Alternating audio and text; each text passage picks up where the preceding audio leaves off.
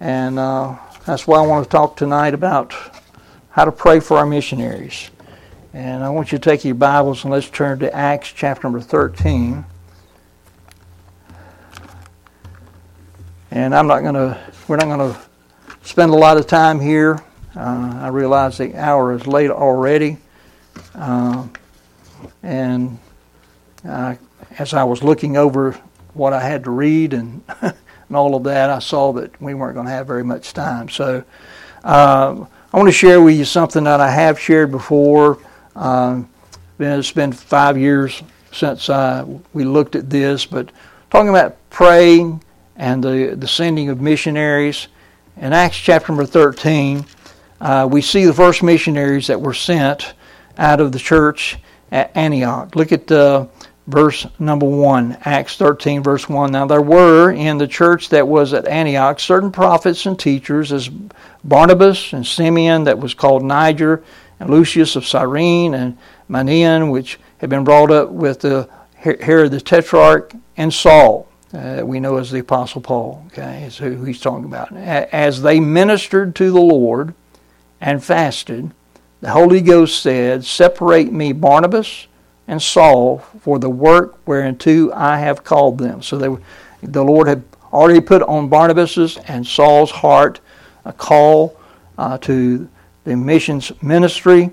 He says, and when they had fasted and prayed, laid their hands on them, they sent them away. So from the very beginning, prayer is necessary in the sending of missionaries, and we see it was necessary because of the Holy Spirit direction. God calls each one of these missionaries that we support.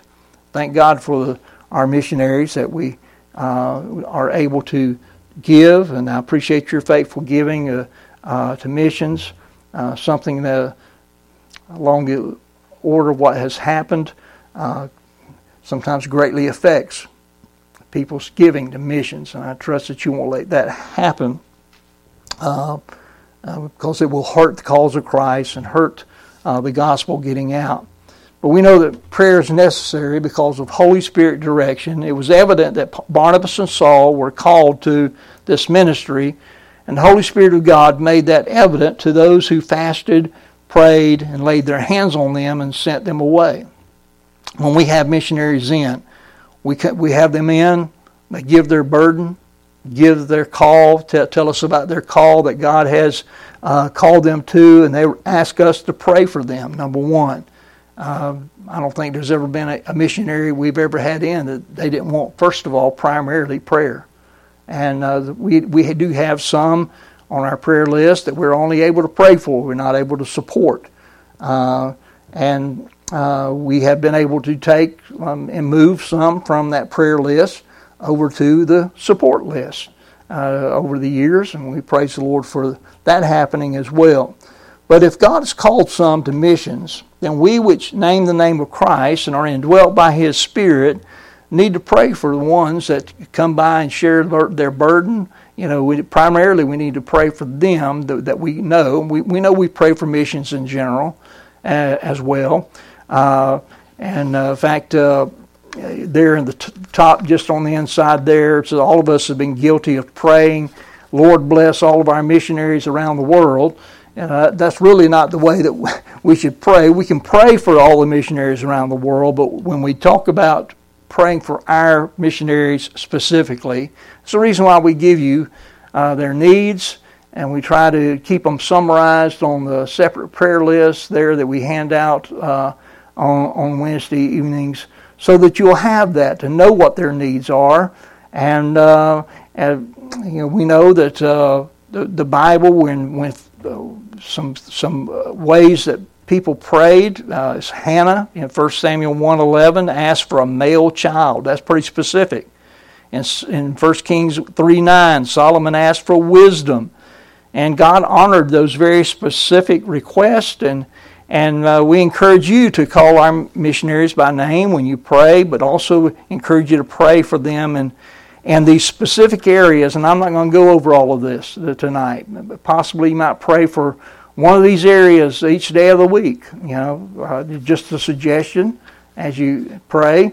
But it's important. We know that prayer is definitely needed. And not only prayer is necessary because of Holy Spirit direction, but prayer is necessary because of the serious nature of their ministry. When we see that Paul, I'm going to start calling him Paul, okay, because that's who we knew him by. Paul and Barnabas, when they were sent out, they began to minister with the gospel. Look at verse number 5. And so, well, let's look at verse number 4 and 5. So, verse 4 says, "So they, being sent forth," okay, it had to be sent forth by the Holy Ghost, departed in Seleucia, and from thence they sailed to Cyprus. And when they were at Salamis, they preached the word of God in the synagogues of the Jews, and they also had John to their minister. So they began right away as they were going on this missionary journey. They began to preach. And we've said many times before, we know that Paul had a way that he approached this in his preaching. He would go preach in the synagogues, because the gospel to the Jew first and also to the Greek. And he'd go to synagogues, he'd preach, and then when he was rejected there, he would take whatever believers that did come out of the Jews and go on the outside and begin dealing with the Gentiles and form a church. And so preaching the gospel is very serious business. When you read, let me encourage you to read Acts 13 and 14 in their entirety. In fact, really, you ought to read about the missionary journeys of Paul and Barnabas and Paul and Silas. These, and you'll see the things that they faced as missionaries. Paul was a missionary. Barnabas was a missionary. Silas was a missionary. And serious nature of the ministry. Preaching the gospel is serious business. It's the most important business in the world, and that's because it's God's business. They're on the very front of your list. I have added, I didn't have these on there before, but things where the Apostle Paul was writing to the churches. Their church in Thessalonians, both in the first and second epistles. He asked for prayer. There in 1 Thessalonians 5:25, he said, "Brethren, pray for us." As a missionary, he needed their prayers. As a man of God, he needed their prayers. 2 Thessalonians 3:1, "Finally, brethren, pray for us that the word of the Lord may have free course and be glorified, even as it is with you."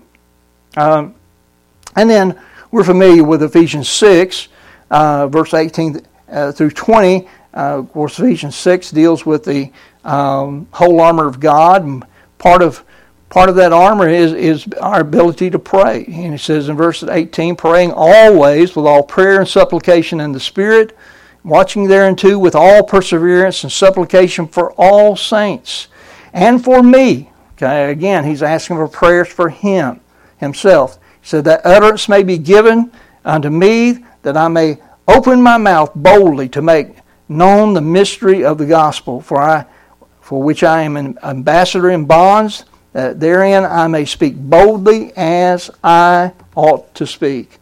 And we know that as you read about the life of the Apostle Paul, we know the great persecutions that he was under as he was going forth doing what he was called to do. And so prayer is necessary. Not only because the serious nature of the ministry, but also the necessary because of the souls of men hang in the balance. When you read through chapter 13 and chapter 14 there, you'll see people from all walks of life that were lost and dying and on their way to hell. You'll see some Jews, you'll see some Gentiles, you'll see a deputy, you'll see a whole city that's mentioned. And the only thing that can keep any of those from hell was if they heard and understood and believed the gospel of Jesus Christ. And they can't hear without a preacher. So the Lord laid it upon Paul and Barnabas' heart. They were sent forth by the church at Antioch, and they were able to accomplish great things for the Lord, even in the midst of great difficulty.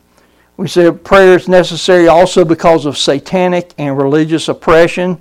You'll find that as you read through chapter 13 and 14 as well. And that's why Paul said there that we just read in 2 Thessalonians 3:2, and that we may be delivered from unreasonable and wicked men, for all men have not faith.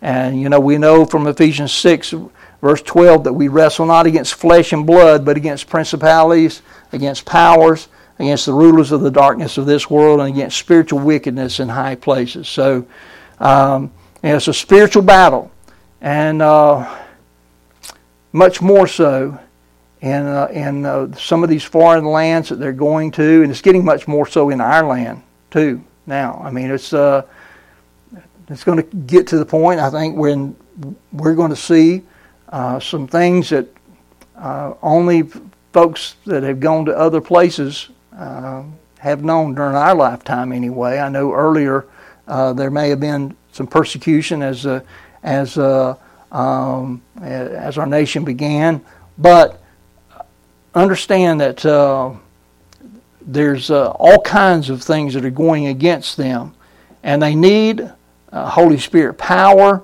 to boldly preach the truth. And of course, that's promised in Acts 1:8, but you shall receive power after that the Holy Ghost has come upon you, and you shall be witnesses unto me both in Jerusalem and in all Judea and in Samaria and unto the uttermost part of the earth. And that's what Paul and Barnabas were doing. They were helping the church in Antioch accomplish that very thing. And Acts 4 and verse 31 says, when they had prayed, the place was shaken where they were assembled together, and they were all filled with the Holy Ghost, and they spake the word of God with boldness. The filling of the Holy Ghost gives you that boldness to speak the word of God. So prayer is needed because Holy Spirit power is needed to boldly preach. And then prayer is necessary because a godly supernatural power must be both present and evident to all involved. And when you read chapter 13 and chapter 14, you will see that evident in the Apostle Paul's life especially. I mean, there's one place here where they kind of thought they'd killed him, but the believers gathered around him, and he was raised back up. And so we see the presence of God there, and I believe a lot of that was because of the prayers that had been offered.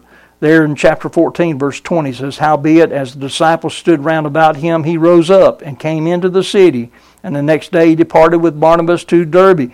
He didn't quit and go home. He didn't quit and go back to Antioch. That's not what he did. He went to the next city, and when he preached the gospel at that city, he wound up returning to where they abused him. But why did he do that? Because that's what he was called to do.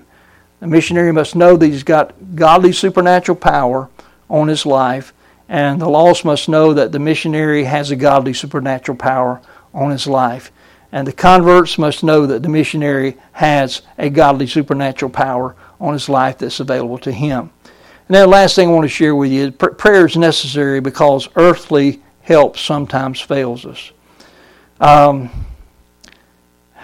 mean, it's tragic that we have to read letters such as what we've been having to share about what's going on with the Berge family. Well, Paul and Barnabas, they had some disappointment on the field. John Mark left the field. We're not told why, but we know that it put a hardship on Paul and Barnabas. They were expecting him to be there and help.